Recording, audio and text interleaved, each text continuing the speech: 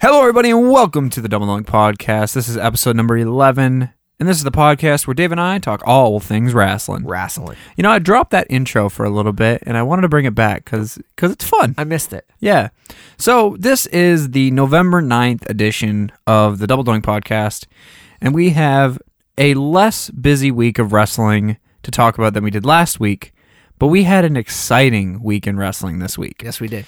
Because last Thursday, October 31st, they announced that Survivor Series was going to be a three-brand show with Raw, SmackDown, and NXT.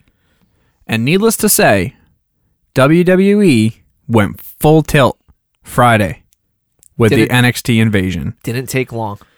So, before we get into the NXT invasion and Friday Night SmackDown, we do have NXT UK to talk about. The October 31st edition. I didn't catch it. I was getting tattooed, and I don't know if Dave caught it. Nope. Okay. No, kids were over the house, did the trick-or-treating thing. It was really nice. So neither of us caught it. So I have the results here as to what happened, but we didn't see it. We don't know what happened. So we're just going to break down the results real quick. A tag team match with Rhea Ripley and Piper Niven. They defeated Jazzy Gabert, the alpha female, and Ginny. The A-Kid defeats Cassius Ohno via countout, and then Tyler Bate comes down for the save to prevent a beatdown. Joseph Connors defeats Roy Johnson, and Jordan Devlin defeats Dave Mastiff. So some major matches there. If you guys are interested in going seeing any of those guys compete or any of those ladies compete, go check out those matches on the 31st of October edition of NXT UK. Now I can finally breathe. I need to actually breathe. You need to catch your breath because there's a lot that happens between Friday Night SmackDown, Monday Night Raw, and Wednesday Night NXT.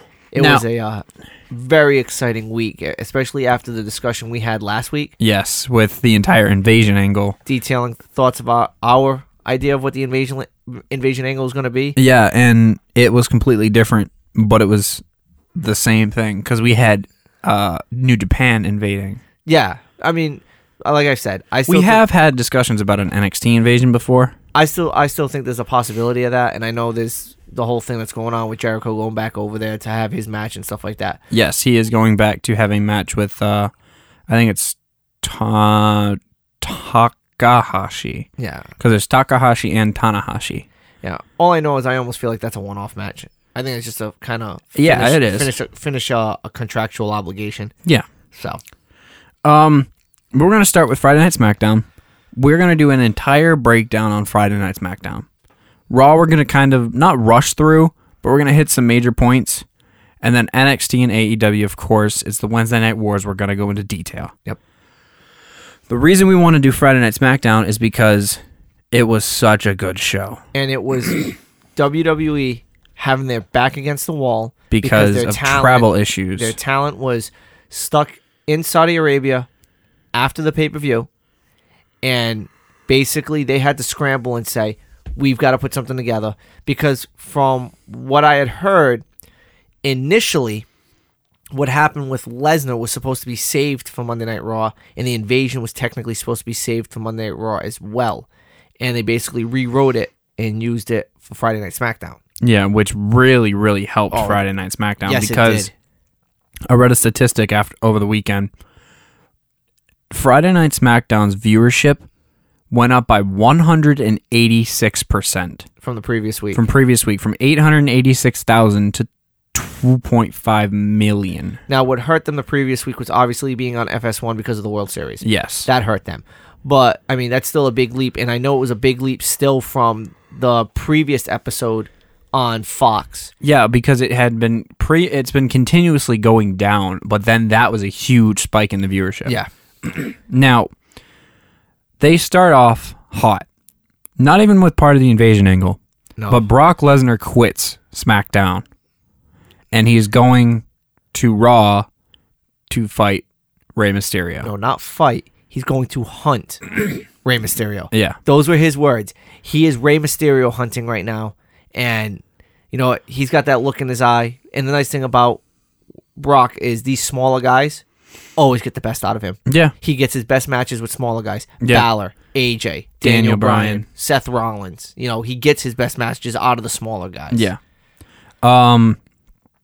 That's how we get one champion on each show. Yeah. Because after Crown Jewel, we had 2 champions on each show. This is the way that they switch the Universal and the WWE title. It's smart. It is. It really is, and it makes sense. It's not like Brock quit for no reason. He's been having a feud with Ray, who is a Raw superstar. Yep. So that's how he finds his way over to Raw. Great booking. Yes. After that, we have a match between Bayley and Nikki Cross in a championship match. Bayley wins. But then after that, we have the beginning of the invasion angle, where we have a run out from a hooded figure who attacks Sasha Banks from behind, drops the hoodie, rolls in the ring. It's Shayna Baszler. Shayna Baszler lays Bayley out. Nikki Cross gets a hit in. She gets hit once, but she rolls to the outside, and she's not really involved. Yeah, she essentially just leaves Bayley to be cannon fodder to Nikki Cross, to Shayna Baszler. And the thing is Baszler actually hits a move to lay Bayley out. It's not like she tried to go in the ring and choke her out. She hit her with some kind of like face plant suplex. Yeah. That was vicious. Yeah, and Bayley sold it. Oh, yeah. Bayley's great. Yeah. Which, it's really interesting to see a very fresh heel Bayley be destroyed by an even better heel. Well, I don't necessarily think it was destroyed, because you got to remember, Bayley just went through a match with Cross. Not destroyed, but laid out. Yeah, she was put down, and I think that's why, you know, what's going on as we go further and further into SmackDown and we go into Raw. That's why this whole invasion thing that NXT has done has worked as well as it has. Yeah. And subsequently, when you get to NXT on Wednesday, what happens with other members of other rosters coming into NXT? Yeah. And this really set it up, because it just basically showed that NXT is like, you know what? We don't care if you're a heel. We don't care if you're a face. We're coming in, and we're here to destroy you. Yeah. And that was what it was. That's exactly what happened in the next segment, too, backstage with Sami Zayn. He's being interviewed and asking about Shinsuke and everything, and Shinsuke's not there because he couldn't get back. And then walks up Keith Lee and Matt Riddle, which, greatest tag team in NXT right now. Yeah, I mean, they're a fun tag team. They're a fun tag team. They're not the greatest tag team. That's Redragon, 100%. No, Forgotten Sons. There's so many good tag teams. Yeah. You know what I mean? But this is just another, like, thrown together tag team, but it works. It works. It really does with these two. And Sami Zayn's trying to sneak out of getting beat up by saying, "Oh, I have my NXT shirt on. Like, I'm so excited that you guys are here." And he pulls it down. It's just a plain black T-shirt. And he's like, I was eating something in the car, and I wanted to make sure it didn't get dirty, so I switched it out. Let me go get it." And he starts walking off screen. And then Riddle and Lee just kind of look at each other, shrug, and just start following him. And then they end up chasing him out into the ring. And then Riddle hits him with a ripcord knee. And then Keith Lee does a second rope moonsault. Big man can fly. Yes, he can. Yes, he can. I mean, we've seen that enough with his over-the-top rope dives that he's done versus Dominic Dijakovic. Which he did another one on Raw. Monday Night Raw. But he's incredible. Incredible. I can't wait to see a belt on this guy. Oh, yeah. He'll have something eventually. Very, very soon. Up next was a Miz TV segment. And he was supposed to have The Fiend on, but The Fiend couldn't make it. Or he was supposed to have Bray Wyatt on, but he couldn't get back from Saudi Arabia in time. So he had to scramble. Who does he scramble for? But Daddy. Tommaso Ciampa. Tommaso Ciampa, the Blackheart, comes out, and Miz, he basically is berating Miz and saying, "You are everything that's wrong with wrestling.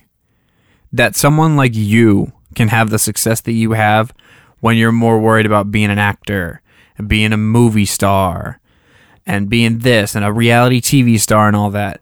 And Miz basically just bites back and says, "I've been doing this for 15 years. I've been hearing this for 15 years, and I'm still here. What do you have to do about it?" Then they have a match, and Ciampa wins. Yeah. It's the right thing. I mean, I'm not saying that you use Miz in that context, but it's the right context to use the Miz in that type of match, especially when you have Yeah. the invasion. It's the perfect segment. It's the perfect duality of personalities. Yeah. You know what I mean? You have this guy who was a reality TV star, basically got his break with the WWF because of him being on a reality TV show and having his fake belt and stuff like that. And yeah, don't get me wrong, The Miz has definitely earned his credentials over the years with the Intercontinental titles and the World Championships. Which this is recently celebrating 15 years of Miz, so that's why they had this segment. Yeah. But then on the other side of the duality, on the other side of the coin, is Tommaso Ciampa, a guy who's been cut from every organization, had to rebuild his character, had to work back from the ground up, and, is the, at the time of his injury, was the best heel in the business. And I'm pretty sure, I might be mistaken, Ciampa is a local guy. I don't know where Ciampa is actually hailed from. Hold on. Let me look this up real quick. All right. But that's my favorite side of this, is that you have a true duality between the two of them. You know what I mean? You have a guy who was cut by WWE in the past, a guy who was cut by TNA, WCW, and you have a guy who, from the outside looking in with The Miz, looks like he was gifted a lot of his stuff because of his, personality. He was able to go out there and just be this pompous guy, and, he's definitely worked at it. He's an excellent craftsman of this sport, but he just he has that oomph about him. That's why Daniel Bryan didn't like him for so long. And Daniel Bryan and Tommaso Ciampa have very mirrored image of their careers, where they went through. Tommaso didn't do as much on the indie side as Daniel Bryan did. Yeah, he did. Tommaso's an indie bred guy. But what I'm saying is he's not being heralded for that. No. What I'm more harking back to is Tommaso Ciampa has been built through the NXT pipeline, through the OVW. The Blackheart character has been built through Yes. NXT. The Daniel Bryan character was built through the indies. ROH and all that stuff. Yeah. Correct. And even though they tried to do the NXT thing with the Nexus Invasion and all that stuff with Daniel Bryan, he was fired. And then at that Survivor Series, he was there as a WWE guy, not SummerSlam. as SummerSlam. Yep. As a WWE guy, not as a Nexus/NXT guy. So Yeah. that's where Tommaso Ciampa and Daniel Bryan kind of differ, but are kind of the same. So, Yeah. Tommaso Ciampa, born and bred, Boston, Massachusetts. of course, Northeast. Perfect. And yeah, we were talking about this while we were in Philadelphia this past weekend. We were talking about names of finishing maneuvers. The fairy tale ending is one of the greatest named finishers. That and Bloody Sunday are two of the best finishers in the entire WWE, but they're the best named ones as well. Well, currently, yes. Currently, yes. I mean, I have my personal favorites from back in the day. Okay. Come on, nothing works better than the Tombstone pile driver for The Undertaker. Or The Last Ride, or Snake Eyes. No. Tombstone, The Undertaker. You know what I mean? It's the perfectly named finisher for Yeah, but then you have the character. fairy tale ending with the Blackheart. I know. It's a great name. It's a great fit. Next was Bianca Belair backstage laying out Carmella and Dana Brooke. Wrecking shop. They were meant to have a match with Fire and Desire, but made them need new opponents. So out comes Tegan Nox and Rhea Ripley. Now this kind of foreshadows what happens at NXT, and we'll talk about that when we get to NXT. And then Rhea taps out Mandy Rose using a modified cloverleaf, Which is one of her finishers. Vicious. It almost looks like she's ripping the legs out of the socket the way she holds them up. Which is perfect for Rhea Ripley. Yeah. This was my favorite segment, what happened next. A backstage segment between Triple H, Heartbreak Kid, and D. Bryan. Bryan wants to fight Triple H, but Triple H isn't there to fight. He's here to lead. But he has someone there to fight. But as he's saying that, Shawn Michaels is taking his jacket off, looking like he's going to be the one to fight. Daniel Bryan turns to look at Shawn Michaels. Shawn Michaels shivers, says, "Ooh, it's cold in here," puts his hoodie back on. He completely teased the match that we all want, which is Daniel Bryan versus Shawn Michaels. Yeah, it's a match that's never going to happen. It's though. never going to happen, but everybody, that's a dream match. Of course it is. But then out comes Adam Cole, baby. And he says that he is the one that Daniel Bryan will face. And it was for the NXT Championship. Yes, it was for the NXT belt. Bryan was like, if I'm going to fight you, I want that. And points at the NXT belt, which would have been great.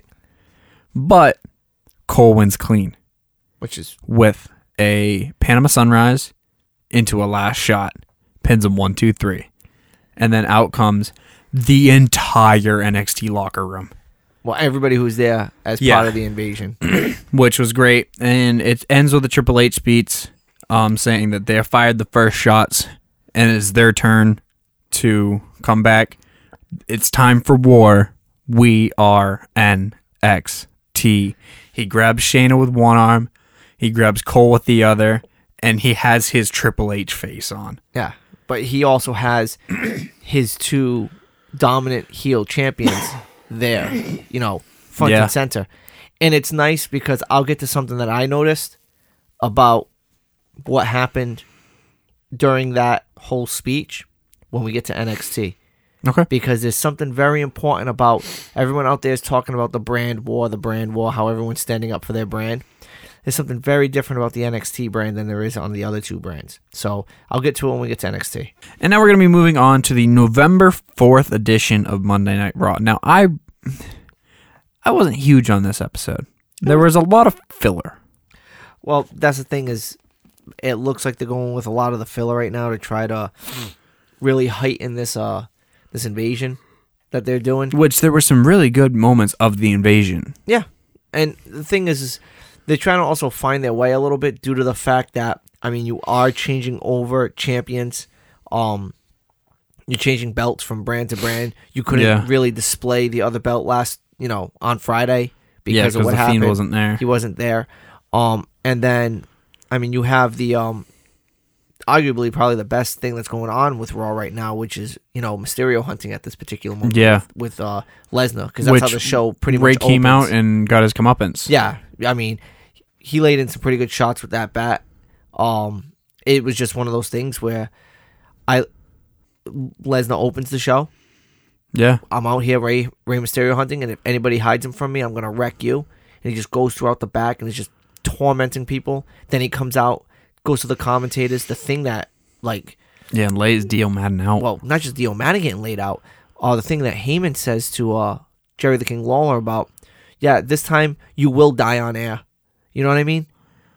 Wow, I didn't catch that. Yeah. Holy crap. Yeah, you know what I mean? And that's when Dio Madden steps up and gets put through the table, and then obviously Ray comes out, makes the save using the bat. Wow. Yeah. I didn't catch but that part. You know what? It's got to be one of those things. We always talk about certain angles. We talk about the Lashley, Lana, Rusev, love triangle. At the end of the day, anybody who gets written in, they have to be okay with what's said. So clearly, Jerry the King Lawler was okay with what was being okay used. with that, yeah. But man, what a jab! And it just shows how much of a heel Heyman can be, how much of a heel Lesnar truly is. Yeah. But that's really the best collective segment that's going on with Raw right now, because everything else, like you said, it kind of just feels like filler, like the Ricochet stuff, like the Drew McIntyre stuff, the Rusev Lana, Lashley stuff. And then you obviously are filtering in all of the takeover stuff with NXT, with Seth Rollins kind of being lost a little bit right now because, I almost feel like he may be on the wrong show. I almost feel like he still needs to hunt down the Fiend. But, we'll kind of get into that as we go through our recap. Yeah, the next point I have is the Triple H Seth Rollins segment where Seth Rollins comes out and he wants to talk about his future. And now that he's almost done with the Fiend, that the Fiend beat him, he doesn't know where to go.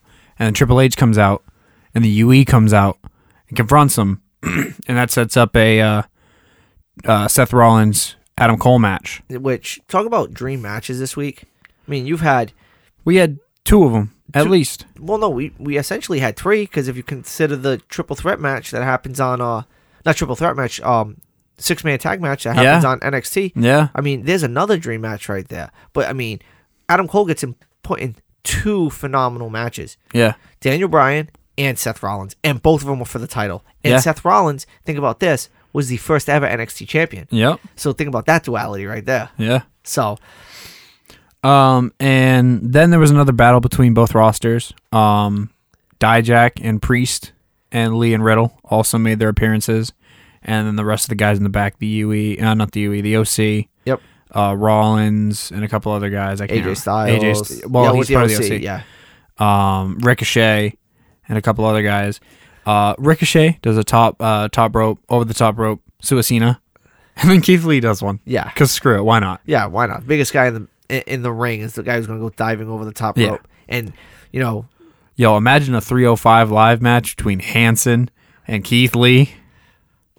Man, there'd be flips everywhere. Yeah, there would. There'd be backflips. There'd be back elbow. We're not talking about we're not talking about cartwheels either. We're talking about over the top rope, through the middle rope. Yeah, it'd be insane. Then the next point that I have from this show that's really important is the Baszler Lynch face to face. I love backstage, well shot, well lit face to face promos. Yeah, because it looks like Becky's ready to just sit down for a regular old interview, which are kind of things that she's been doing lately with Michael Cole and stuff like that. And then all of a sudden, the camera pans and who's sitting there in the room with her. Shayna Baszler. And it's so much better than that split screen interview crap that they used to do. I like this. It's much better when they're face to face actually talking crap to each other. Yeah. Baszler's basically saying she's not Rousey. She's going to make you tap and make you make your limbs break. And I'll even give you the liberty of picking which one. Yeah. And then Lynch is saying she doesn't give a damn, essentially. She just kind of blew everything off and says, yeah, well, you're just another person I'm going to make tap. So that's going to be a killer match between them and Bailey. Yeah, we'll get to our triple threat stuff, and we'll get to the... Yeah, we'll get to talk about the 3 Survivor Series matches that have been announced as of recording this. Yep. And then the final match, Rollins-Cole, the main event. Yeah, which is where you get that whole... Rollins wins via DQ after a UE run-in. Yep, and then that's where you get the whole, the whole locker room. Just true anarchy. Now, did you see the Ricochet over the top rope, multiple rotation? Oh. God, Ricochet is insane. He is. And I mean, he even had a match earlier in the night, that he came out for the save for Rusev. Yeah. You know what I mean? You still had the whole Team Hogan, Team Flair dynamic because you had Rusev facing McIntyre. Yep. That ended in a DQ because obviously Lashley got himself involved. Yep. And I know we didn't really highlight it, but Lashley came out. He was supposed to have a match with Rusev but couldn't because he pulled his groin and that whole thing. So he gets McIntyre to come out. McIntyre and Rusev are fighting. Lashley gets himself involved. Then Randy Orton comes out of the crowd, hits an RKO out of nowhere, kind of just walks away from the whole situation. Yeah. Then Ricochet comes out for the save. It was, again, still keeping that whole Team Hogan, Team Flair dynamic, but I'd like to see a little bit more of the single stuff with a lot of these guys that are in the ring. I want to see, McIntyre Claymore kick Ricochet in half again. That's always good. It's always good. And I want to see a real big push for McIntyre because I think McIntyre may be the guy who takes the belt off of Lesnar. I don't know. I don't know who will take that belt off Lesnar. It's tough because you're not going to get it. Cain Velasquez. It's going to be a face. Cain Velasquez is not going to do it. He's going to be out for a little bit. He's got the knee injury. That's why that match ended the way it did. Why it was so short and stuff like that. Yeah. But this may be setting up just right for McIntyre to be the guy. Yeah, there's a chance. There's a big chance. If they decide to take the belt off and give it to Rey, I don't see why McIntyre can't just demolish Rey Mysterio. Yeah, I could see it. It's setting up. I almost feel like this is going to be the time where McIntyre is going to get his chance at the top belt and see what he can do. So with it. I'm going to really forward book right now, and I'm going to jump to fantasy booking because there's a fantasy booking. Rey loses at Survivor Series. Yeah, I Rey has another match for the belt at Rumble. Wins the belt. Whoever wins the Royal Rumble takes that belt off Rey. Does that set up Drew McIntyre to win the Rumble this year? No, I think Drew McIntyre is going to end up winning the Money in the Bank, and that's how he's going to. And that's how he's going to get the belt. Yeah. So does that mean whoever wins the Rumble goes to the Fiend? And goes to the Fiend and is fed to the Fiend. Okay. I think whoever wins the Rumble is going to get fed to the Fiend. Who as of right now is your pick to win the Rumble? Looking at the entire roster, including NXT.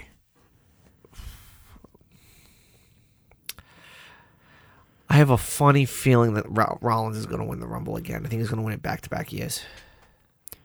I don't see it. I really don't see anybody else on the roster. I mean, it's too far ahead to really be thinking about the Rumble because we still have Survivor Series. We still have the pay-per-view in December. But I have my pick.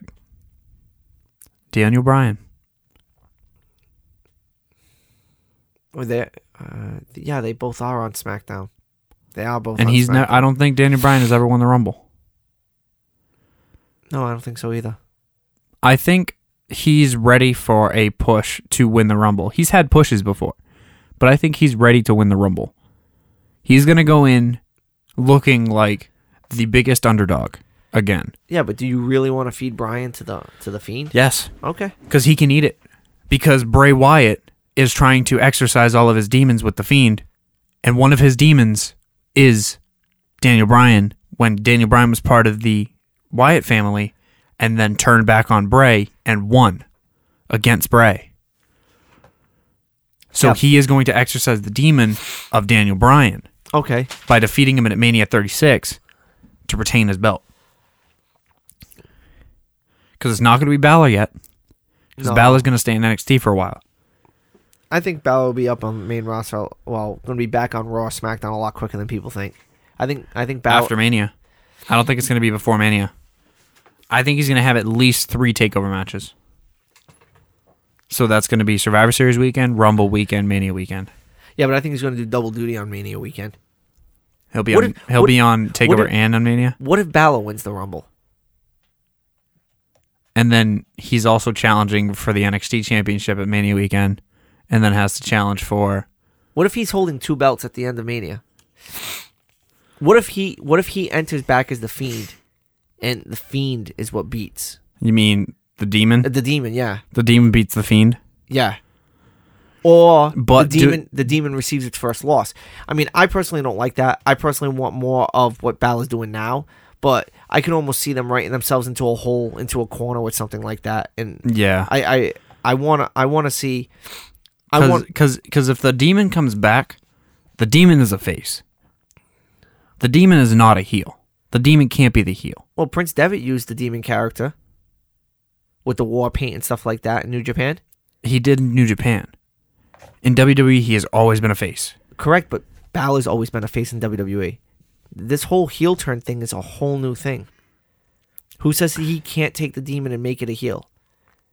Who says that he doesn't enter the Rumble as the Demon and just wreck shop? I mean, it's real big fantasy booking. I know we're really going off the beaten path with this kind of stuff, but WWE's always been known for kind of just writing themselves into corners. They can almost write themselves into a corner here with this whole thing with Balor, because you're essentially going to get his grudge match at War Games. He's going to go over Gargano. Yeah. Even though that match hasn't been confirmed, that match is going to happen. He's going to go over Gargano. You're then going to have another 2.5 month build of whoever he's going to go after at that point. Yeah. Which, to me, like we've been saying, I think Balor has no allegiance. That's why he's not doing any of this he's not going to either stuff. show for the invasions. Yeah, he doesn't care about NXT. I think he could show up at Survivor Series possibly. I think he could show up at Survivor Series and just wreck everybody. Yeah. Like I said, just have Balor ruin everyone. Yeah, that'd be really good. So that's what I don't see Ray coming out of this with the belt. And if he does, he's gonna be fed to Drew McIntyre. I think Drew McIntyre is gonna be your next next WWE champion. Yeah, I have this funny feeling that he's gonna be the one who takes the belt off of Lesnar. I really do. Yeah. And now moving on to the Wednesday Night Wars, NXT and All Elite Wrestling. We're gonna talk about what happened. We're gonna talk about how we think won the Wednesday Night Wars after we go over both shows. Because we want to definitely give both sides of the story before we tell who we thought won. Starting with NXT, because that's always what we start with. We do WWE, WWE, WWE, WWE, All Elite. Yep. So NXT starts with the OC. Wrecking shop. Yeah, so they start out by knocking out Redragon outside, and I think they knocked out Strong as well. Yeah, Roderick Strong was part of that beatdown because if I remember correctly, they did a whole injury angle at the end of Raw with Adam Cole, yeah, the way he got squashed at the end of that match and stuff like that, with everybody fighting on top of him and stuff. So yeah, so the OC ends up making their way out from the crowd, and they make their way into the ring, and AJ's cutting a promo and saying that the OC being in NXT is not just phenomenal, it's undisputed. There were two really good promos cut in this whole thing between him and then the party that we're going to talk about next. Yeah. But isn't it kind of a cool dynamic that three guys who all came from TNA and New Japan, who never got filtered through the NXT system, were in an NXT ring this week? Yeah, I thought it was really, really good. All three of those guys never saw NXT. No. All three of those guys went straight to Raw or SmackDown. Yeah. And it was just cool to see the three of those guys in the ring. The OC came up in late 2015 to take out, I think it was the Usos at the time. And then, is that the Usos or it was the Dudley Boys? Well, it was one of the two. I don't remember. But no, Enzo and Cass. Okay. I think it was Enzo and Cass. And then AJ came up at the Rumble. Yeah. But yeah, it's really cool to see them there. And then out comes Blackheart. Yep. Now his promo, holy crap. You go ahead through the promo. So, there's a couple of real highlights in this promo to me. The big highlight to me is how he always gets told, when are you going to get to the main roster? When are you going to get to the main show? And then he goes, well, OC, welcome to NXT, the main roster. And basically calls out everybody who's sitting on Raw and SmackDown saying, you're not on the main roster. I'm on the main roster. This is the main show. And then he ends up cutting a promo backstage afterwards in which he basically says, you know, I don't care about Adam Cole. I don't care about Undisputed Era. But I don't need someone else walking into my ring and staking their claim. Yeah. This is my house. Yeah. This is my world. Don't come in here and try to tell me what you're going to do because I'm going to wreck you. It's simple as that. And it was just nice because, remember I was talking about the whole way SmackDown went off the air with all the NXT roster in the ring looking like they're all joined forces and stuff? Yeah. Go back and watch it a second time. Go back and just look at Tommaso Ciampa. He never takes his eyes off Goldie. Really? Never takes his eye off Goldie. The whole time. He is staring down Adam Cole and Goldie the whole time. He doesn't care about the invasion. He just wants his belt back. He just wants NXT to be protected because it's his home. Yeah. And he just wants his Goldie back. That's now all he cares about. What's really cool is WWE released a new shirt that has like almost a silhouette of Ciampa, and it's like a darkish yellow silhouette of him sitting on top of the ring post, and it says Goldie, Daddy's home. That's great. It's a perfect shirt. And it's great that he's just keeping this angle going because you have everybody else who's kind of like getting together as, yeah, we're NXT. Like you saw heels with faces. That was like the with Survivor Series, it's Raw joining forces, SmackDown joining forces. You see Raw guys, Raw, SmackDown guys, Raw, NXT guys, Raw. But Tommaso Ciampa, man, he's in his story. He's like, I want Goldie. I want to protect NXT, and I'll protect NXT with certain guys. You're going to put me with, Matt Riddle. You're going to put me with Keith Lee. Probably Dominic Dijak will be their fourth member. If not, what's his name? Velveteen Dream. It'll be one of those guys. That's who my money's on is Dream. But he still hasn't forgotten what he's here for. Yeah, he's here for Goldie. Get Goldie back, and that's really what he cares about. And it's just great how, again, go back, please watch SmackDown. Just watch the last 5 minutes, and just watch Tommaso Ciampa in one corner of the ring, and just watch Adam Cole on the other side, and just watch as Tommaso Ciampa does not take his eyes off Goldie. He isn't reacting to anything Triple H is saying. All he cares about is that belt, and that's all he cares about going forward. He wants to protect the NXT home. He wants to protect Full Sail Arena, but he wants Goldie back. That's his number one thing. And the other thing, too, is the way he's talking about how NXT is his house. Who else was talking about how they were NXT a few weeks ago? Johnny Gargano. What happened to Johnny Gargano? He got attacked by Finn Balor. Finn Balor.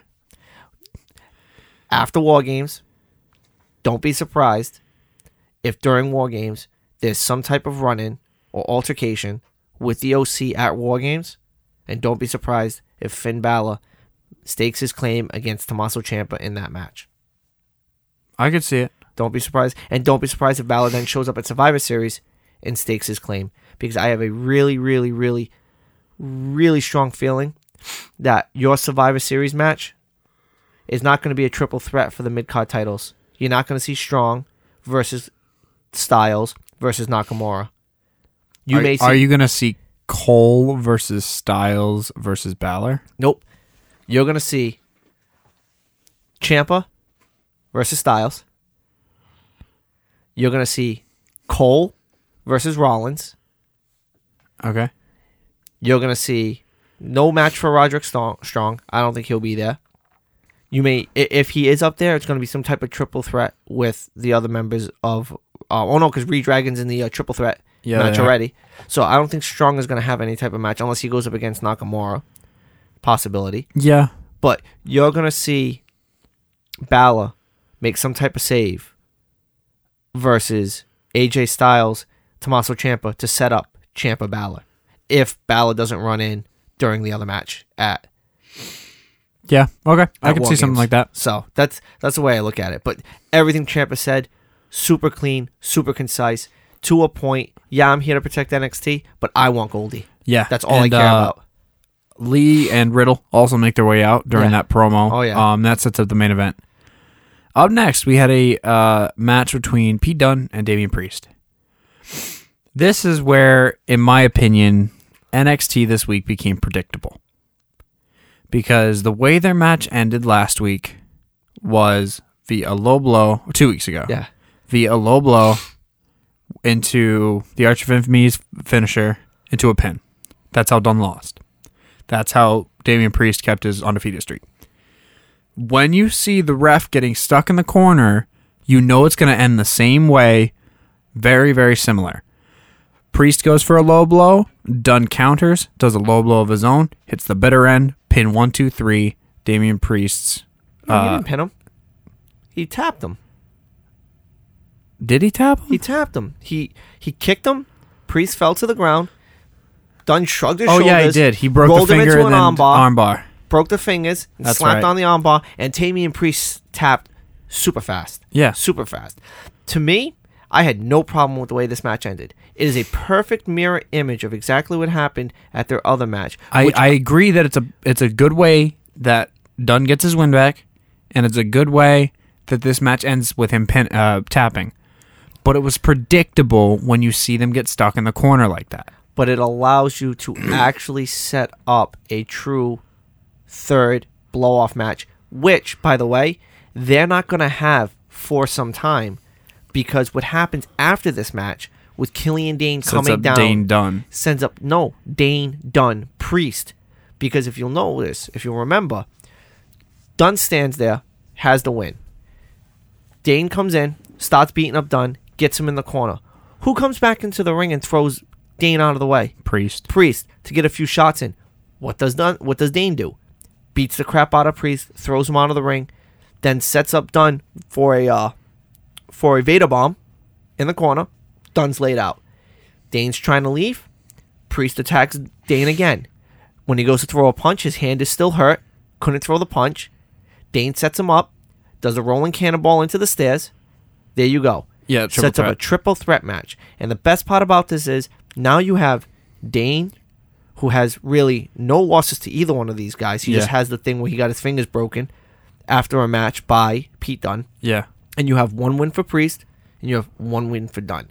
And it sets it up so this way that whoever really comes out of this whole War Games triple threat that they may be setting up can then move on to another part of the roster. Yeah. And then you can have your blow-off match with Priest and Dunne, maybe even further down the line when there's higher stakes, when Dunne takes Roderick Strong's title, or when Dunne has a different championship on.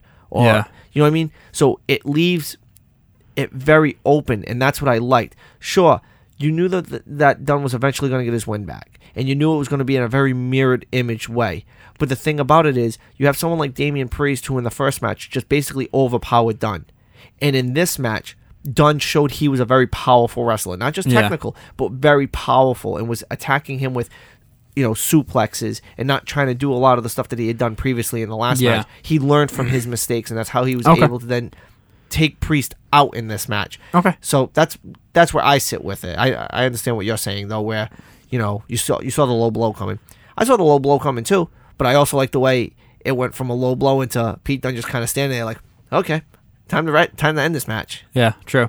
All right. After that was a women's division match between Santana Garrett and Taynara Conti. I am big fans of both of these women. Yes, They are both very, very good wrestlers. And it was a bit upsetting for me because this was Santana Garrett's NXT TV debut. And she lost to Taynara Conti. Yeah, but Taynara Conti is that next tier down. She's definitely building her name. Yeah, they're building her as that next women's wrestler to go into. She's gonna when like Baszler goes up and Rhea goes up, she's gonna fill that like Belair and Yim spot at the bottom of the top as everybody else moves up. Yeah, as the bottom of the top, essentially. Because Yim, I'd say, is the bottom of the top right now. Yim and Belair. Yim, Belair, Dakota Kai, and Tegan Nox, kind of right now. Well, Tegan Nox and stuff like that, Team Kick are just a team right now. They're a true tag team, so they should be kind of lumped in at the same time, and they're both just coming back from injury. Exactly. The thing with this match though was that there was a lot of missed spots. You know what I mean?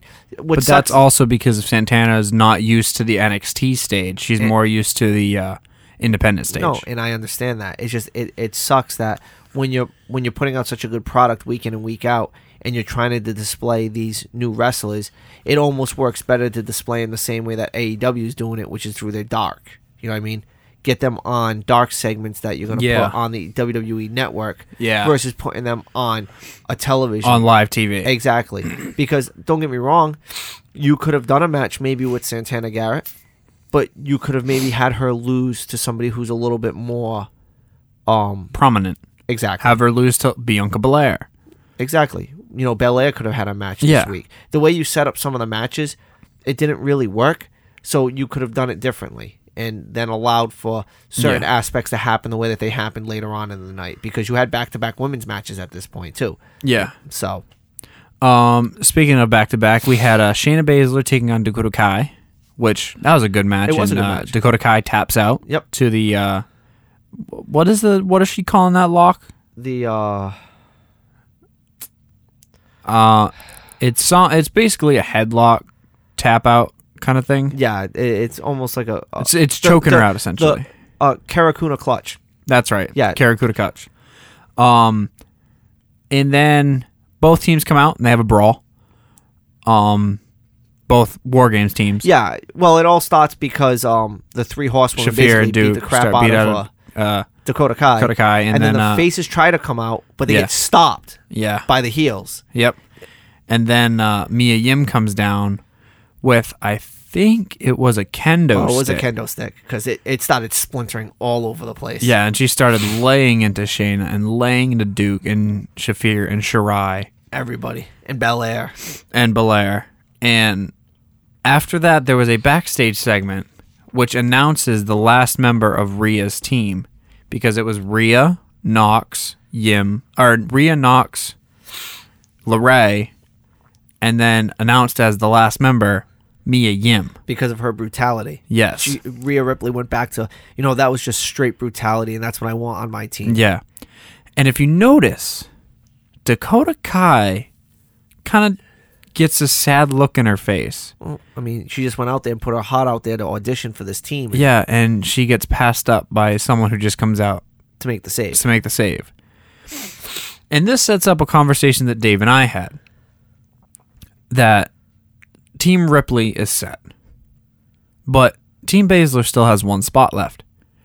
And the big names are set right now with Belair and Shirai, who have their counterbalances on the other side. Belair's being Yim. And Io's being LeRae. So who is Tegan Nox's counterbalance? It's looking like it could be a heel Dakota Kai. Because if you saw that Nox was super happy about Yim joining the team and all that, but she was still comforting Dakota Kai. But Kai had a look in her eyes like, I feel like I should be on this team. Why am I not on this team? Yeah. because she, in my opinion, has a bit more relevancy than Tegan Nox in main roster NXT. Because she didn't go through UK. Nox went through UK. But that's where the relationship with Ripley and Nox starts. Exactly. That's where Ripley ends up on the team because of the relationship that they previously have from their UK time. Yeah. So we don't know. It could be announced to someone else down the line. We'll see. Up next, we had Angel Garza taking on Tony Nese for the number 1 contendership for the 205 Live Cruiserweight Championship. I don't know what I think of Angel Garza's rip-off pants gimmick. I think it's fine. It's part of who he is. You know what I mean? Gets all the women all hot and bothered. I mean, that's part of his whole thing. That's part of his whole shtick. The mustache, the Hispanic. Yeah, it's part of his whole shtick, and it works for him. And the thing is like, they've had some pretty good promo packages the last couple of weeks when it comes to Angel Garza, because they've had to kind of like build that character a little bit after the Black Heart absolutely crushed him in the one match. Yeah, but this really sets up something nice because him and Rush are again Garza is the heel in this situation because Rush comes out to shake his hand and he just slaps and Garza just smacks him across the face and goes back. Yeah, and Garza gets to made look like the real deal because he basically beat a former 205 Live champion. He beat Tony Nese. What's he call himself? The perfect athlete. It's something like that. Yeah. It's good that Nese is on TV, and I don't mind him taking this fall because it helps build up someone like Garza. Tony, you're saying Tony Nese? Yeah, the premier athlete. The premier athlete. That's what it is. I thought you were talking about Garza. I was like, no. Oh. It's good for Nese to get on TV. Yeah, and it's good for the 205 division to see what they're doing at this particular time. Yeah, exactly. Which is building up other talents. Yeah. I don't think Garza gets a title right away. No. It's going to be on Rush for a bit. Yeah, because it's next week on NXT that they're having that match. Yeah, and Rush isn't dropping that belt that quick. No, he hasn't really had too many defense. He hasn't had any defenses so far. No, I don't think so. So he's not going to lose it on his first defense. He may have defended it on a 205 Live, but I could be wrong. Yeah, I'm not sure. I'm not sure at all. Anywho's, the second War Games match was announced. That there is going to be 2 War Games matches. Team Ciampa versus the UE. Team Ciampa right now is Lee Riddle Ciampa. So we're missing one member. You said Dijak. I said it could be Dream. The reason I don't think it's Dijak because Dijak right now is working heel. Because he had a match just after that announcement with Swerve Scott. That match was clunky because I don't think Dijak's heel. Just because he faces... You can have face versus face matches. Yes, but in my opinion, Dijak works better as a heel. The problem is this is, again, where people can kind of get lost in the shuffle. Dijak's kind of sitting in that tweener role. Yeah, I can agree with that. He's not a baby face. No, he's not a baby face whatsoever. But he's a face. Because he and Lee basically were able to like counterbalance each other in the dynamic against the Roderick Strong match. True, and Lee is a pure babyface. And Lee is a pure babyface. So you could have Dijak as that mid-tweener.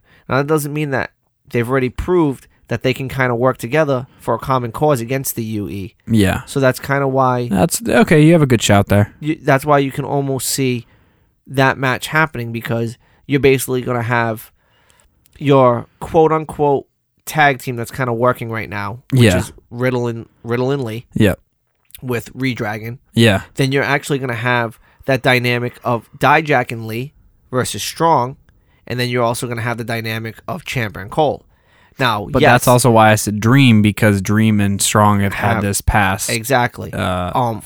Exactly, and that's where yours makes sense, and yours makes sense as well. I think screw it, make it a 5-on-4. Nah, it won't be a 5-on-4. That won't happen. But Dream 5-on-5. Throw Balor in there. Dream has been MIA for a couple of weeks and building to the War Games match. He could come back. Yeah, and he could cut a promo in which, he not even cut a promo. He could come down and make a save. Yeah, true. Because Dijak, like you said, who knows what they're gonna do with him? I would like to see Dijak in a War Games match in a cage where he could basically do all the flips and stuff that he does. Yeah, I think it would be his incredible. 6'7" big man flips. Yeah. But either one of those guys would be good to have on Team Ciampa. Yeah, and I think both those teams, the female team and the male team, don't get announced next week. I think it's the week right before. I think on the Go Home show. It's going to be the Go Home. Yeah. In that match, Dijak wins with the Feast Your Eyes, which is such a great move. Such a great finisher. It's essentially a go to sleep, but backwards. Yeah. He has a guy basically in a luger rack. Yeah. And then he flips him over and go to sleep. Yeah. GTS. Then we had the main event, the OC versus Team Ciampa. I wrote some notes here and I'm just going to read it. Very exciting main event. Brawl starts before a match. Non-stop action. Match doesn't end in a fall after a distraction and Bloody Sunday to Riddle by Finn Balor. AJ Styles and Balor throw up their signs. The Too Sweet and the finger guns. AJ Styles hits a Styles Clash to Ciampa, then eats a super kick by Adam Cole. And then Cole hits the lost shot on Ciampa. Then that ends with a face-to-face of Adam Cole and Finn Balor. Balor on the ramp, Cole in the center of the ring. Oh my God. That was probably my favorite ending out of what we've had lately. No. It's like Balor's heel turn? It's a distant third. Behind Balor's heel turn and the War Games announcement? No, you had the UE. The UE winning on week 1. That's right. Okay. You know what I mean? This is a good third, don't get me wrong, but Balor's heel turn, and then the UE holding all the gold. But that wasn't how the show ended. No, the show ended. That was how the first hour ended. But again, now that 2 hours are on USA, I'm going off the first hour from USA. Okay. Because that episode was only 1 hour on USA. Yeah. The second hour happened on NXT. On WWE Network. On WWE Network, correct. Okay. So, that image of those four at the top of the ramp with all the gold. Yeah. And then obviously Balor's heel turn. And then this one is good. It became a little clunky with everyone in the ring. But like I said, it really harkens back to the fact that NXT, as much as they may be a quote-unquote united to protect NXT and have no problems with going to Raw and SmackDown to stake their claim. They have to realize that they have threats in NXT. In their own ranks. Yeah. So, that's why Cole comes out and makes the save versus AJ and then has no problem hitting the last shot on Ciampa because Ciampa calls him out at the beginning of the episode, and Ciampa's been staring down Goldie on SmackDown, and Ciampa's been doing all this stuff saying, yeah, I still want Adam Cole. Yeah. So it's nice to see that they're going to be almost a unified front because you're not going to see Cole and Ciampa on the same team. No, you won't. For Survivor Series. And you may even see something where Ciampa may cost Cole a match in Survivor Series, or Cole may cost Ciampa, or the UE may cost Ciampa, or Finn Balor may just cost everybody. Yeah, I can see that. NXT isn't Cole. NXT isn't Ciampa. NXT isn't Gargano. NXT is Balor. Period. Yeah. And he doesn't stake his claim that he's there to support main roster, Raw or SmackDown, because he even called those guys out in his promo last week. Yeah. He's just there to say, I'm Finn Balor. I'm here to ruin everybody. Yeah. Just get out of my way. Don't come into my home. Don't come into Full Sail and say that you're NXT. You're not NXT. Yeah. I'm NXT. Yeah. I bleed black and gold. And now we're going to be moving on to All Elite Wrestling, the October 30th edition of All Elite. The Go Home show. And it was the Go Home show to Full Gear, which is their third pay-per-view, if I'm not mistaken. Yeah. Because they had Double or Nothing, All Out, and now they're having Full Gear. Yep. This is a really good show. This is a really, really quality show. AEW consistently puts out quality. Yeah. Pac and Trent Beretta have a match. Orange Cassidy, our boy Orange Cassidy, he has a moment with Pac. Yes. And he starts doing his devastating super kicks. and just gets knocked the hell out. Yeah. And match ends. Pac tapping Trent with the rings of Saturn. Yeah, which is, again, it's important for Pac to keep compiling these wins. Wins mean a lot in AEW, and he needs to continue to compile them because he has to continue to move himself up the hierarchy, up the ranks, the chains. Yeah. After he calls out Adam Page and saying that I will destroy you at Full Gear, essentially. Which that's going to be a good match. That's going to be a solid match. Yeah, I mean, I'm probably going to end up paying the money to watch this pay-per-view. I might try and find some way to get it. Next, we had a very, very good fired up promo by Cody in the ring with Tony Schiavone, prepping for Full Gear, saying that he is not just a businessman, but he is the one that built this industry, this promotion from the ground up, and he has put his heart and soul into this. And if he can't win the belt at Full Gear, he will never challenge for the AEW title again. Which makes sense, because they shouldn't put the belt on him. No, they shouldn't. He should be like the Triple H right now. Well, no, I think he should... I don't want to say he should always be the chaser, but there is significantly better talent that should hold that title before Cody. And I don't think he's never going to go after the title again. He's never going to go after Jericho holding the belt. Correct, because he's going to have the belt when... He'll take it off of MJF. No, he won't take it off MJF. He'll eventually get it at some point off of somebody. It's going to have to be a face because Cody's eventually going to turn heel. Yeah. And when Cody turns heel, that's when you put the belt on the best in the world. Kenny Omega. Yeah.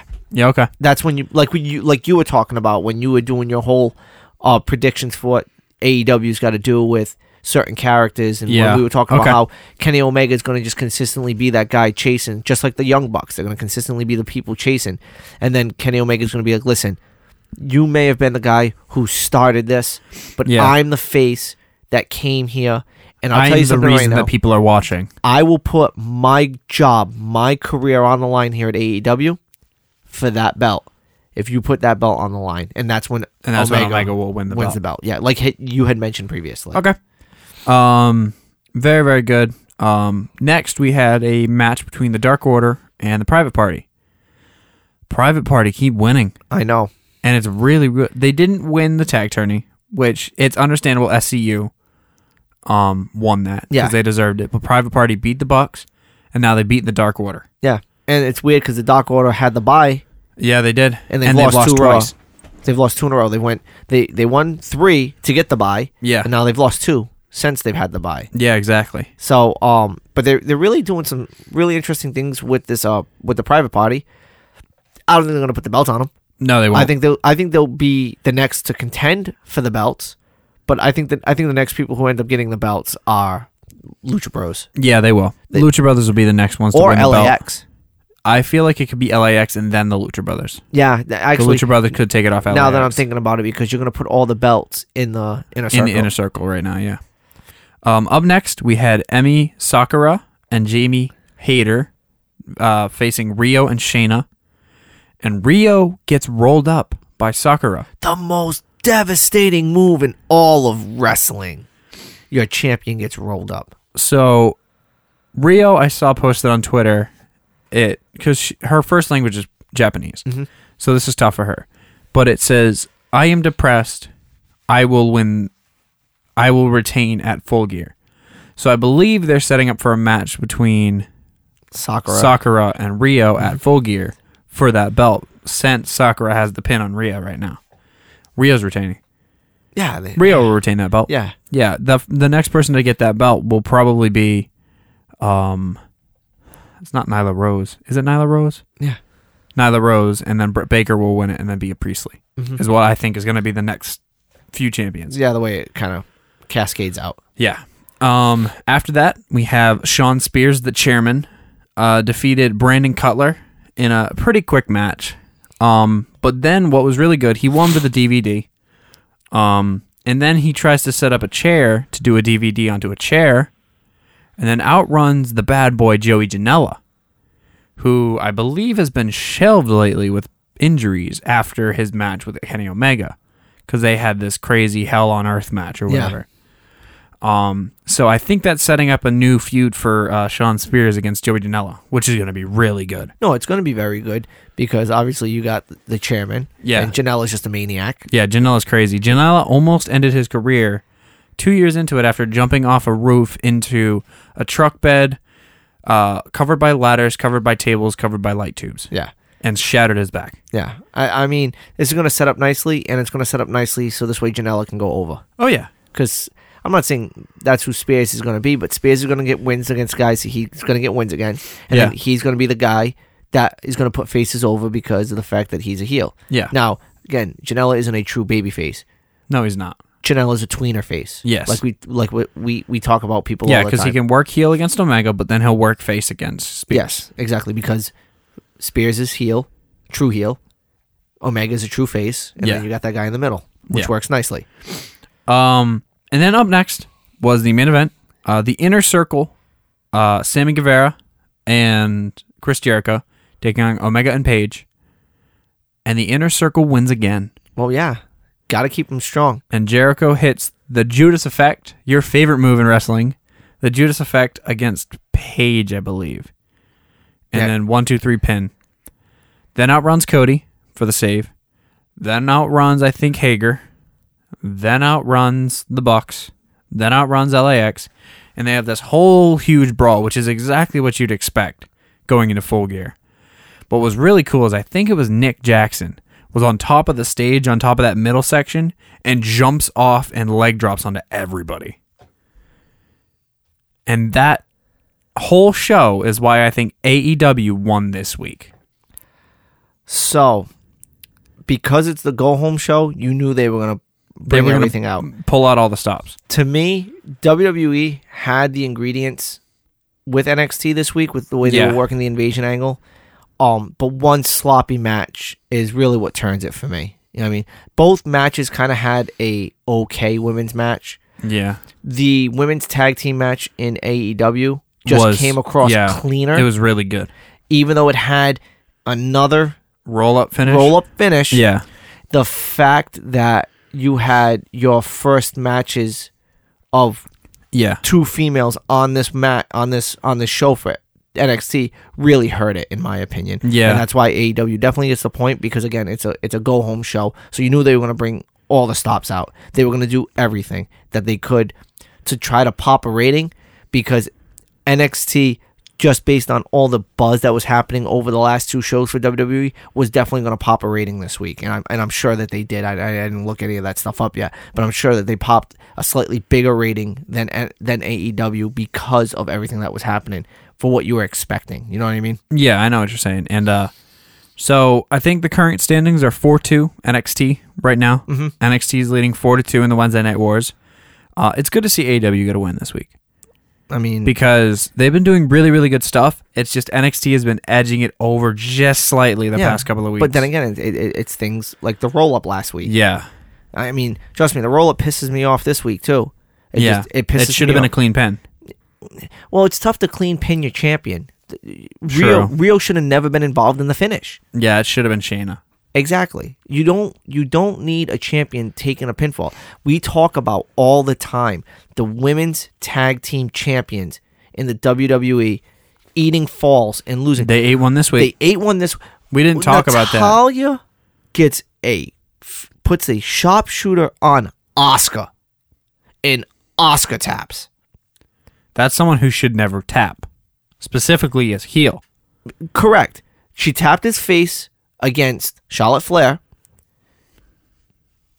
at WrestleMania. Yeah. Which was her first loss, and started her slow decline into catering. Yeah. Then she got a little bit of a boost when she won the SmackDown Championship.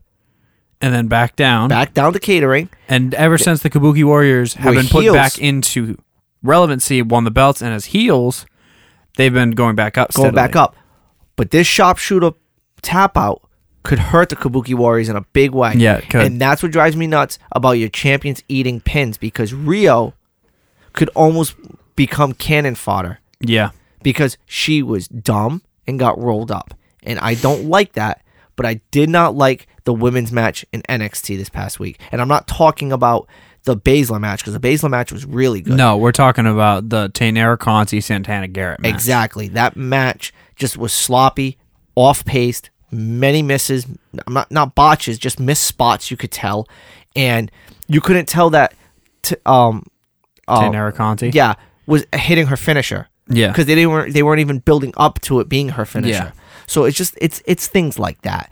And good for AEW. They put together a great go home match, which is what they needed to do because you're leading into your pay per view and you want to get buys on your pay per view because they don't have they don't have an app. No, they don't have a streaming service right now. It's basically Bleacher Report Live. Yeah, it's Bleacher Report Live, and it's okay. Xfinity's charging their fans $60 to watch this exactly pay per view. So yeah, got a few notes here before we close out our show.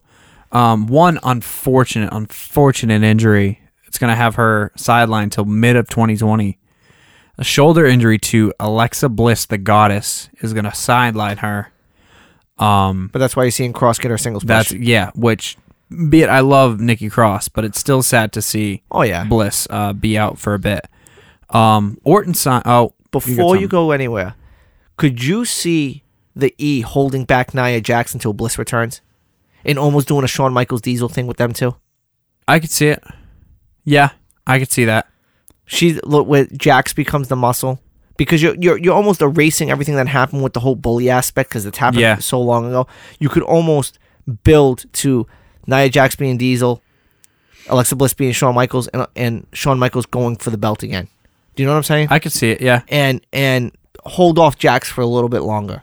Yeah. Because I don't know what her recovery is looking like. I'm not sure either. I know that they were showing some stuff on Total Divas of her getting on top of the ropes and stuff like that already. But I don't know if that was pre-injury or post-injury because I don't really watch Total Divas. I just saw it as a highlight package. And I know Ruby Riott is on the mend. She'll be back very soon. Yeah. So I almost feel like you should feed Ruby Riott back into the women's division. I think Ruby Riott will return at the Rumble. Yeah. And then if you're going to be holding out until mid-2020, which means SummerSlam. Post-Mania or SummerSlam, yeah. Maybe both of them get the Mania pop. Okay. The Monday Night Raw after Mania. Yeah. Where the music hits and then, something's going on and she's like, oh, no. I got my muscle with me. And then Nia Jax has new music and has a new look. Because they need to... First of all, I hate her theme song. Yeah, it doesn't fit her. It doesn't fit her. And Tamina's theme fits Tamina better than Nia's fits and Nia. you could almost build a stable with Tamina, Jax, and Bliss where Tamina and Jax could almost be the AOP and Bliss could be the talking piece. I could see that. There's different things like that. Yeah. But I almost feel like... now there's actually the belts because I think Jax and Tamina went for the belts, but Jax got injured shortly before that match. So that's after. Yeah, that's why they didn't put the belts on. That's why they didn't put the belts on him. Yeah. So I feel like you could have your comeback of Bliss, of Jax at the same time. Hold off Jax for a little longer. She may be ready, but you may want to just keep her at the Performance Center for a little bit, clean up some of the stuff that everyone talks bad about her. She hurts a lot of people. Yeah. And bring Ruby Riott back first. Let Ruby Riott get a little bit of a run. Maybe reform the Riott Squad. And then... Depends on what they do with Liv Morgan. No, exactly. But you could almost substitute Liv Morgan for Nikki Cross. Yeah. And Nikki Cross, Sarah Logan, and Ruby Riott. Yeah. And then you subsequently have Alexa Bliss come back, feeling she's been double crossed by Nikki Cross by joining another group, and then you get her muscle. And you could build those two stables to go up against each other for a little bit. Maybe even have Ruby Riott hold a belt. I could see that. She's never held a belt, but she needs to. Again, this is kind of fantasy booking. We're kind of like spilling a little bit, but that's how I would bring back Alexa Bliss. It sucks that she's hurt, but you're going to get a nice singles push for Nikki Cross, and you can almost write and build something really well for those 6 women. Yeah. Not put them in the main title picture. They may not win there may be a mid-card title at this point that they could all battle over. Yeah. And have the tag titles actually hold some weight at that point, too. True. After that, I have Orton signs a new 5-year extension, but no one wants to face him at Mania. Pretty much guarantees that Orton's going to break all the records. Yeah, he will. Yeah. He'll beat Flair's record. Yeah. 100%. Cena won't. It'll be Orton. It's funny because we didn't even bring him up against Lesnar. No, We didn't even bring him up. He could be somebody who takes the belt off Lesnar. Yeah, that's true. You know what I mean? But again, the 5 years almost guarantees that they're gonna put they may put the big belt on him 3 more times, so this way he can pass He'll be 17. Cena and pass Flair. Yep. We got 4 new Performance Center signings. Oh man, I was so excited when I saw this, and at the same time, I am so scared for one of the people. Yeah. So scared. Shotzi Blackheart, who is a phenomenal independent talent. Indy Hartwell. Stephen Smith, who got signed on as a referee. And who Dave is talking about, Scarlett Boudreaux. Now, if anybody doesn't know who she is, go look up her stuff in Impact. Yeah. Impact and ROH. Yes. 2 reasons why I'm scared for her.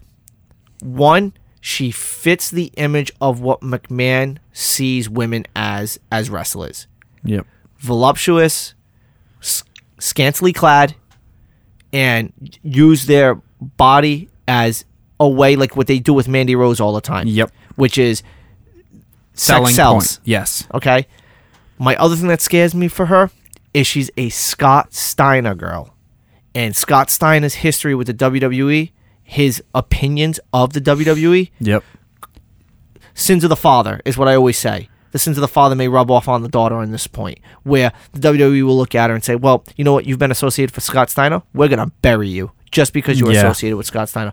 Now, I think she has a great opportunity here with the WWE, but I'm afraid that they're just going to go back to the well with her whole sex sells imaging. And Yeah. I don't want that because she's had some funny matches with Joey Ryan on the Independents. But yeah. And Joey Ryan is that funny exactly, wrestler. and that's why Joey Ryan doesn't go to AEW. That's why Yeah. Joey Ryan isn't going to WWE. The guy, his shtick would never get over. People grabbing at him and him doing a hip toss, using his, Yeah. it's something that's not going to get over in the WWE at this point. Now, another thing, as you said, Scott Steiner girl, that also gets me scared for a phenomenal female talent in this world, probably one of the best women's wrestlers in this world, is known as Mama Pump, and that is Jordan Grace. Mm-hmm. She has done the Scott Steiner gimmick numerous times in Impact, and she is a Scott Steiner girl. Yeah. But I hope they treat her right because she is that good of a talent. Yeah, because isn't she at the PC as well? No, she's signed with Impact right now. Oh, okay. But, She is signed- but she doesn't have to be afraid at Impact because Impact is a Scott Steiner staple at this point. I'm just saying she's eventually going to find her way to the E. Because she may find a way to AEW. True. Wherever she goes, Jonathan Owens will go. Yeah. Is that it? I'm trying to remember what his the Octopus. Okay. He'll find wherever they're going to find their way together Yeah. because they're a couple and they're not going to split each other. They're not going to split themselves up. Well, I mean, there are couples who are split currently. Yeah. I mean, you're talking about like Peyton Royce and her boyfriend are split. And the Spears, yeah. And then you talk, obviously, the big one is John Moxley and Renee Young. Renee Young, yeah. That's a big one, you know what I mean? But most couples are going to try to keep themselves together. So long, because they were both already signed by the E. Royce and Spears and Moxley and Renee. Yeah. And then 2 of them left. Yeah, it was just bad blood. Neither of them are signed to AEW or WWE right now. Mm-hmm. So it's not like one's going to go to the E and the other one's like, oh, I didn't get signed by the E, but I'm going to get signed by AEW. I'm going to go there. They're going to go together or not go at all. Yeah, there goes a package. Yeah. So. Who knows? So we also have 3 confirmed matches for Survivor Series. We have the Women's Triple Threat, which I have my way it's going to end, and Dave has his way it's going to end. Yep. Ray versus Brock for the WWE title, and the Tag Team Triple Threat. Now, we're not going to pre-book these now. No. We're going to wait until we have our Survivor Series preview We have show 2 weeks. till we do that. So, I think that calls our show to a close. Yeah. Pretty much hit every point. Yep. AEW gets their point this week. Yes, they do. The invasion angle worked very well. Oh, yeah, it did. It worked very well. Ciampa Needless to say, Ciampa Dave and loves I his had a Goldie. long conversation on our way to Philadelphia about what WWE is doing. Yeah.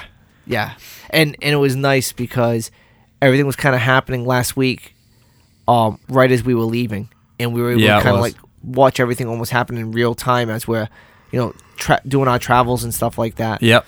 And then we come back Monday, and you have what happens on Raw. Yep. You get a little bit of a breather on Tuesday, and then Wednesday, everything hits you in the face. And it's nice. And I was wrong. Cole was attacked as part of the UE. Yes. We watched a highlight. In between segments. And Cole suffers a quote-unquote laceration above his eye, and that's why he's got the tape on at the end of the episode and stuff like that. So, I think WWE is doing a lot of things right now. I think AEW is really pushing hard into the pay-per-view. Yep. One thing we didn't do is we didn't go over the AEW card as far as winners and losers going into this pay-per-view. I'll put a Facebook post up. I feel we've already discussed this, but Jericho's going to retain. MJF is going to stab Cody in the back. And Moxley's going to beat Omega. Yep, Moxley will beat Omega. And then I think Rio's going to retain her title. Rio's going to retain, and Pac's going to win. Yeah, Pac has to win. Yeah, Pac's not going to be Page. Pac has to continue to win because he's going to be he's a. It's weird because the crowd cheers Pac very little, but the crowd hates Jericho. And I think that Pac may be that first true contender against Jericho. I can see that. So this way, you're getting almost a heel-heel dynamic. Yeah. Where there's going to be no turn in that match. It's just going to be like, man, we don't like these guys, but man, they put on a good show. Yeah. So that's the way I look at AEW kind of filtering out after this pay-per-view. Yeah, but it'll definitely be interesting. And next week, we'll have a full recap on Full Gear. Yes. So, if any of you doinks want to get together with me, I will order the pay-per-view. So if anybody wants to get together, wants to hang out, wants to watch this pay-per-view as a Doink family, let me know. Reach out to me. You know how to get to me on Facebook. Yeah, and if we can get a group together, I will join. I know I have a very busy weekend ahead of me, and if I can make my way there, if there is going to be a small group of people, definitely reach out, and I will join. Yeah. For the show. Anybody reach out to me, we'll make it happen. You know what I mean? And even if not, I'll watch the show on my own, and I will FaceTime or Skype in or whatever. Oh, we'll definitely Skype you in. Don't worry. Well, who uses Skype? We're going to use FaceTime. Apple products, my friend. Yeah. Go Apple. All right. So I think that's going to call this episode to a close. Thank you all so much for listening. Of course, we want comments, questions, concerns, feedback. Share, subscribe. Everything. But yeah, 2 words for you. Doinks out. Doinks out.